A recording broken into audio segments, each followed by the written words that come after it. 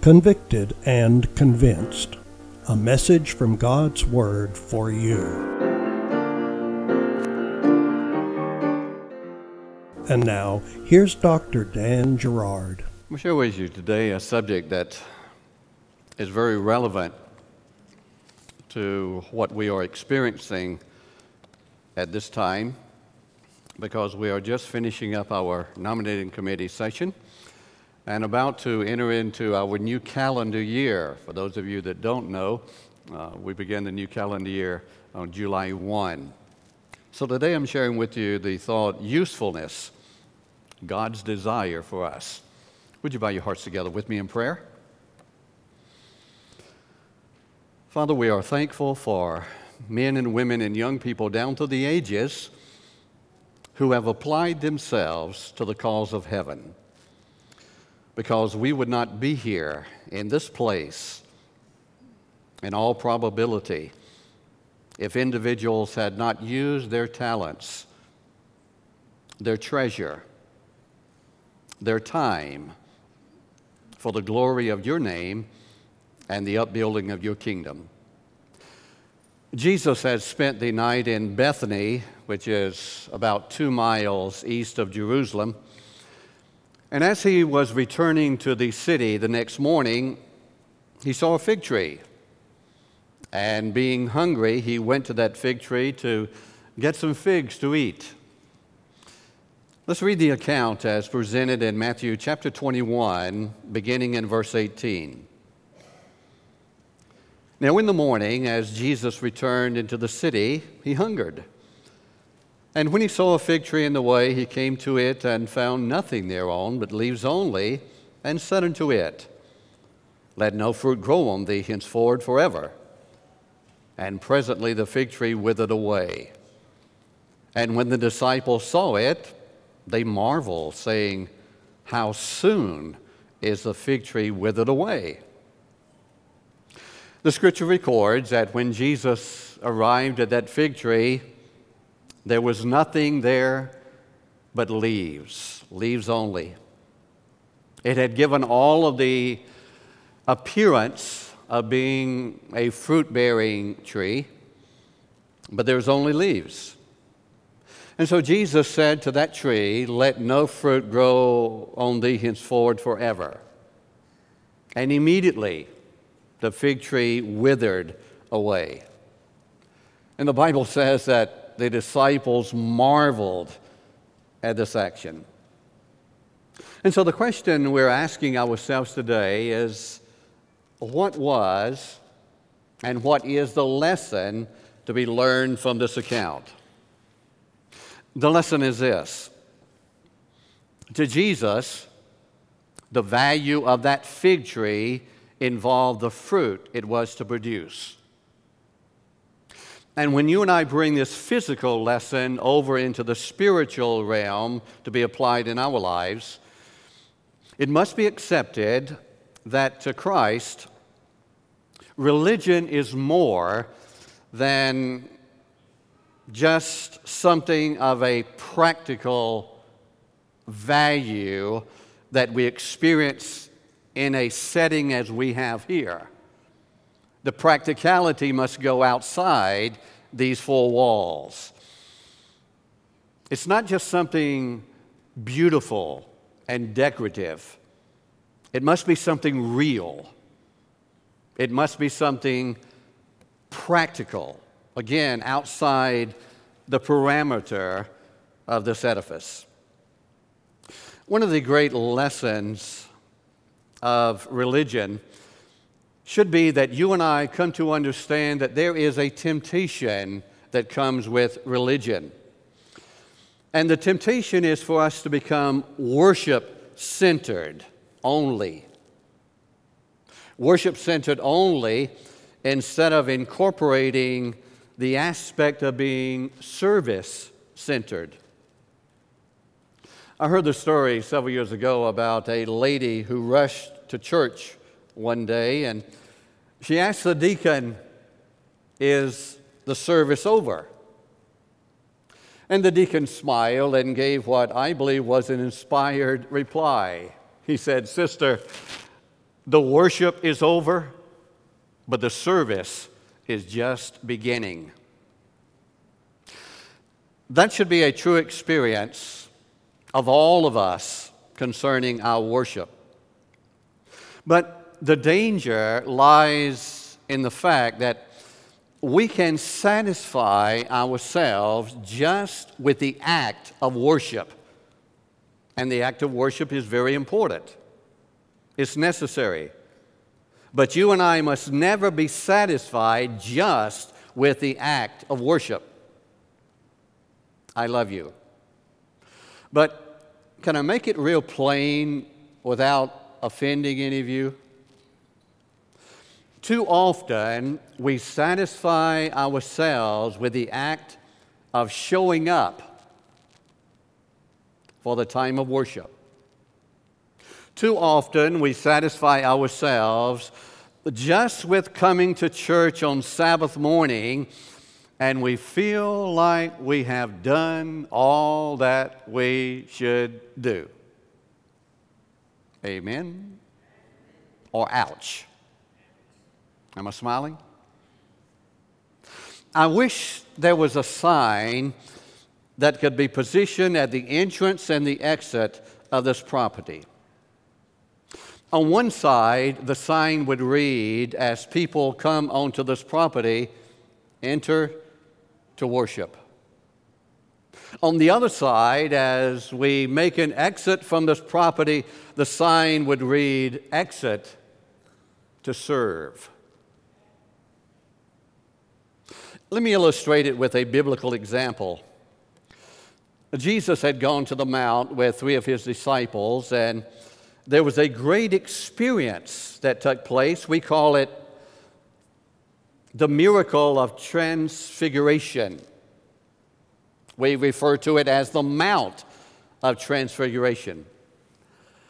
And as they were there on that place, Peter, after it had all ended, he was so excited that he said to Jesus, let's just stay here.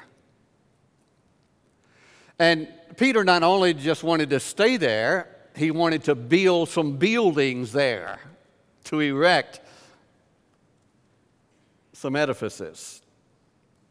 But Jesus led those disciples down off of that Mount of Transfiguration back into the valley. And he led them into the valley because there was a small boy there who needed help. The disciples had been approached to provide the help, and they were not able to do so. But Jesus knew that someone was in need. I'm about to make a statement I hope you never forget. Worship which does not express itself in service is not enough. May I repeat that? Worship which does not express itself in service is not enough. Wonderful that they had that marvelous experience on the Mount of Transfiguration, that spiritual high, if you will, during a time of worship, but that was not enough. Their worship needed to translate into helping someone else. There was once a soap manufacturer who was debating with a minister about the value of religion. The soap manufacturer began to list off and number various instances of evil and wickedness, corruption in the world, and said that religion had not done any good. Well, about that time, a little boy walked by, and he had been playing in the mud. And the minister made the observation to the soap manufacturer, neither has soap done any good. And the soap manufacturer asked him, well, why would you say that? And the minister said, well, soap hasn't done any good because there are still dirty people in the world. And the soap manufacturer replied immediately, well, soap is of no value unless it's used. And the preacher smiled real big and said, well, the same is true of religion. Religion is no good unless it is used. My brothers and sisters, usefulness is God's desire for us. I heard the story many years ago about a father who had an only son. And in his will, he provided that this only son would receive a substantial sum of money every year as long as he was in college. The dad died, and so the son continued in college year after year after year. He spent 26 years in college. He died with 11 degrees after his name. But all of that education was of no good because he never used it. Sadly, there are people, good people, who spend a lifetime reading their Bibles. They spend a lifetime praying. They spend a lifetime going to church. And those are all noble and needed and good. But my brothers and sisters, they never actually use their religion. And Jesus does not approve of this kind of lifestyle. You see, as we study the life of Christ, we see that Jesus is using his power. He used his power to save. He used his power to heal. And one of the things that Jesus warned against over and over and over again was that of uselessness. There's a story in the Bible about a Good Samaritan. And in that story, we discover that Jesus had contempt for the priest and for the Levite. Now, the priest and the Levite had not robbed that man. They had not beaten that man. They had not left him along the roadside in a bloody pool to die. They just passed him by. They did nothing. They were useless in a productive way. You see, they did not use their position and they did not use their power to give that man aid and assistance. There's another story about a servant who was given a talent. Some fellow servants had been given talents, and they had used those talents. But this servant, it's recorded, was to be cast into outer darkness. He had not used that talent in a wrong way. The master had entrusted the talent to him.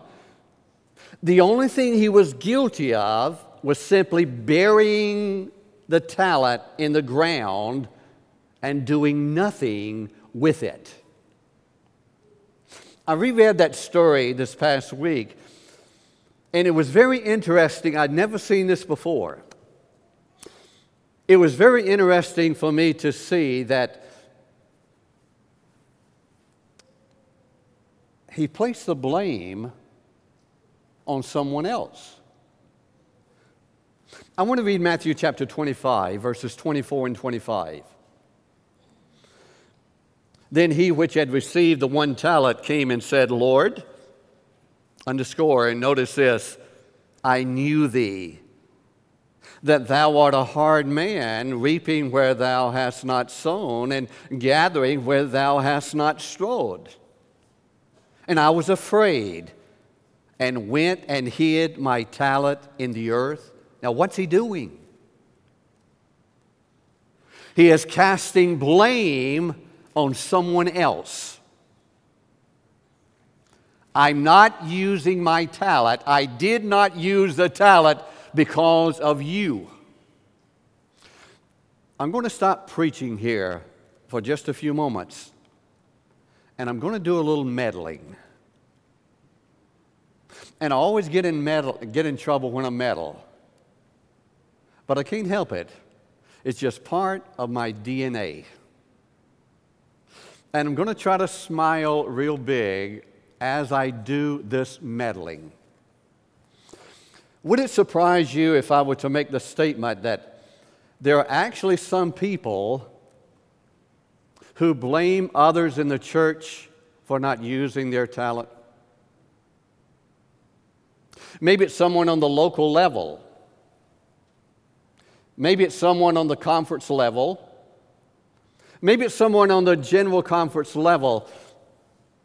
They just refuse to use their talent. Am I smiling? I love you. The nominating committee comes to them or gives them a phone call and they refuse. And they refuse because of someone else. And would it surprise you if I were to make the statement that there's nobody like that here at University Parkway Seventh-day Adventist Christian Church? Nobody like that here. But would it surprise you if I were to make the statement that there are some people who refuse to use their talent because of the pastor? They don't agree with the pastor. I went to hold a revival several years ago, and the pastor was very distraught because their nominating committee had just ended, and he had received a report that several people had refused to accept positions because they were unhappy with him. And he said, Dan, what should I do? I said, one of two things. Either they need to leave or you need to leave. Now, there's nobody like that here at University Parkway Church, is there? But it does happen. People actually blame others for not using their talents, their gift. If it wasn't for him, if it wasn't for her, I would do this or I would do that. Well, enough meddling. Am I still smiling? Jesus told about 5 virgins who had the door slammed in their faces.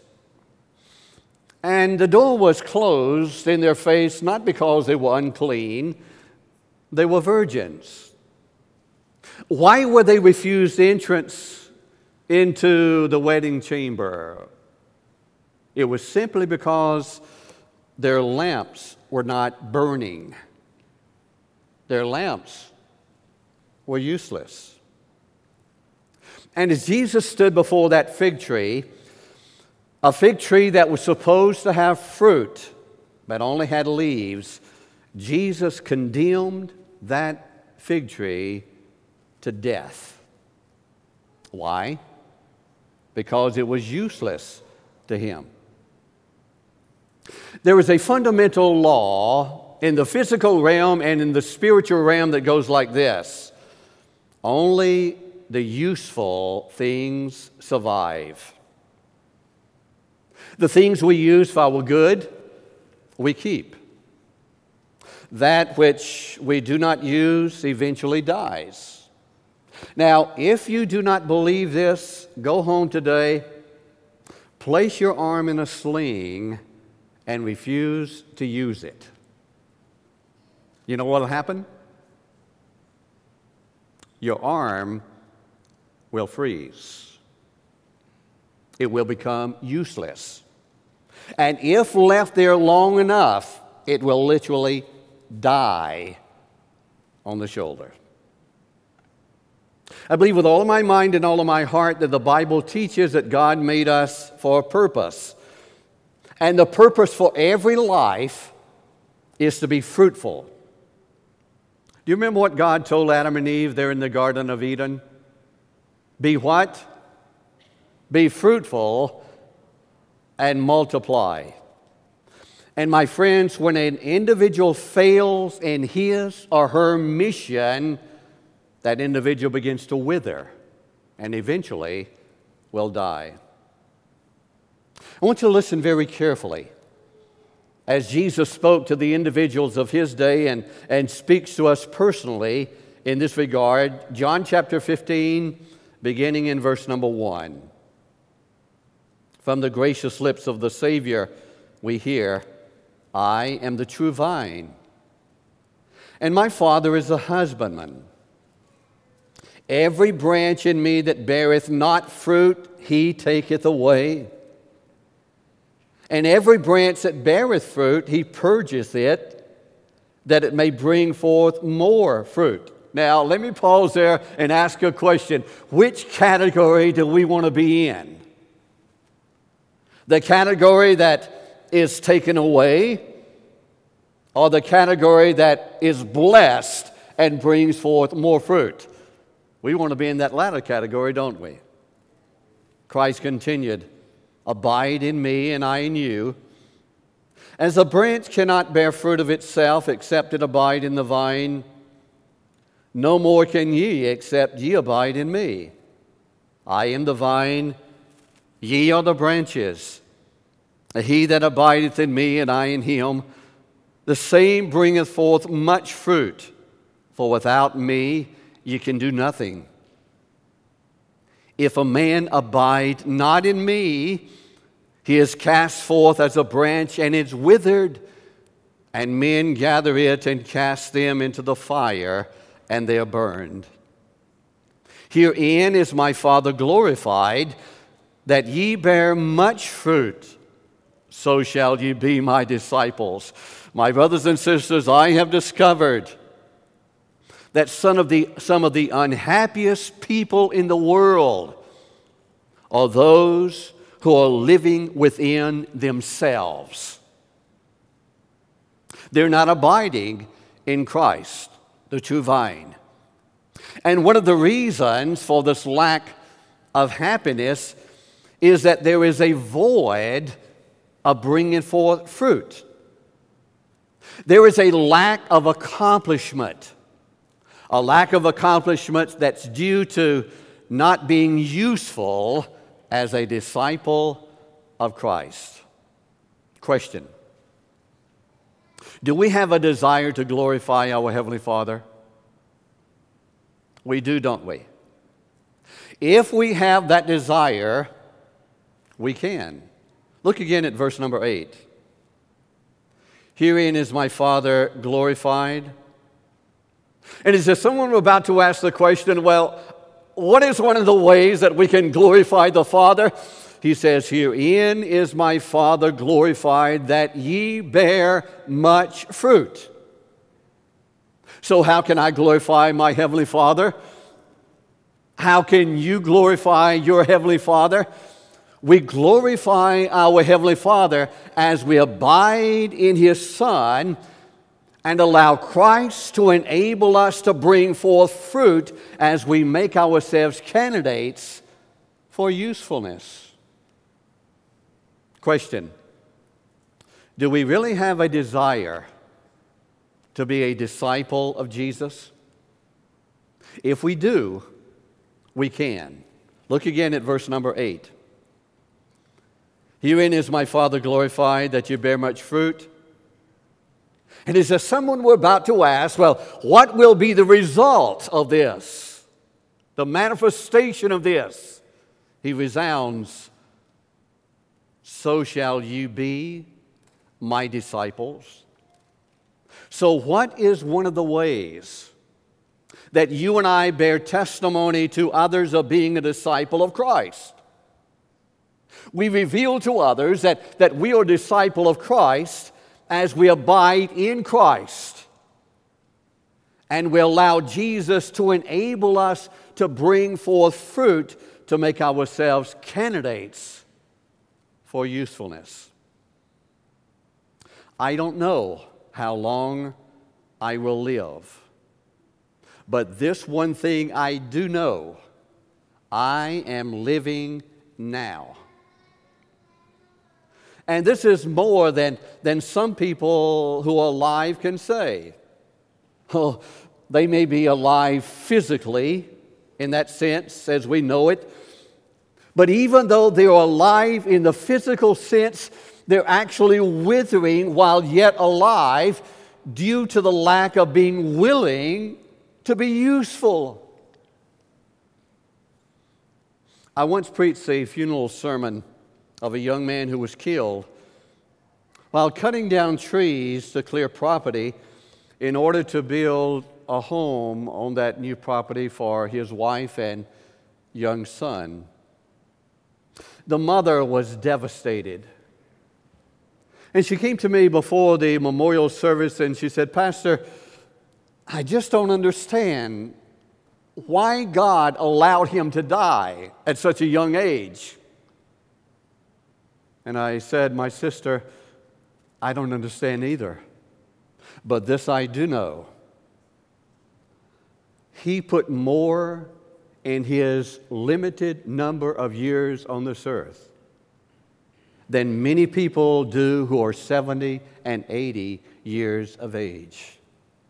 Because in this community, he was known as an individual who helped people. He was useful. He was fruitful." I'm going to pause just a moment and ask myself a question. And as I ask myself this question, I want you to apply it to yourself. How many people are there who would look Danny Gerard right square in the eye and say, "Danny, I am thankful for you. My life is better because of you. Danny, I'm glad you are living." How many people are there who would say that to me? How many people would say that to you? If you were to die this moment, would it be a loss to many people? Oh, to your immediate family, maybe yes. But really, when everything is said and done, would you and I be missed very much for very long? We used to sing a song when I was growing up in the Pentecostal church. I don't sing very well, but I like to sing this little song because it meant a lot to me then, and it still means a lot to me today. I often sing this song when I'm by myself in my quiet meditations. The song goes like this: "Jesus, use me, and oh Lord, don't refuse me. For surely there's a work that I can do. And even though it's humble, Lord, help my will to crumble. And though the cost be great, I'll work for you." Anybody beside me know that little song? Those of you that do, would you join me?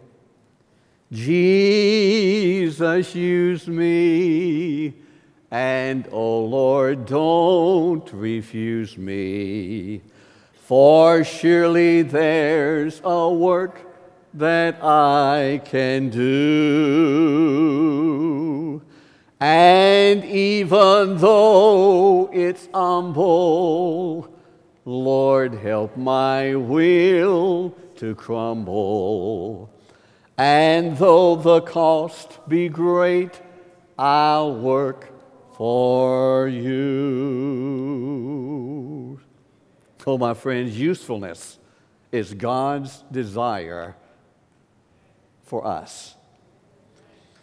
I made the statement several weeks ago about something that touched my life when I was a young preacher boy and has been my philosophy for all of these years since the age of 15. I had rather burn out for the Lord than rust out for the devil. Jesus is coming, and He's given all of us gifts and talents. And my friends, now is not the time to put it under a bushel. Now's the time, as the children sing, to let our little light shine. Because the world is dark, and maybe what you have will be the encouraging light they need.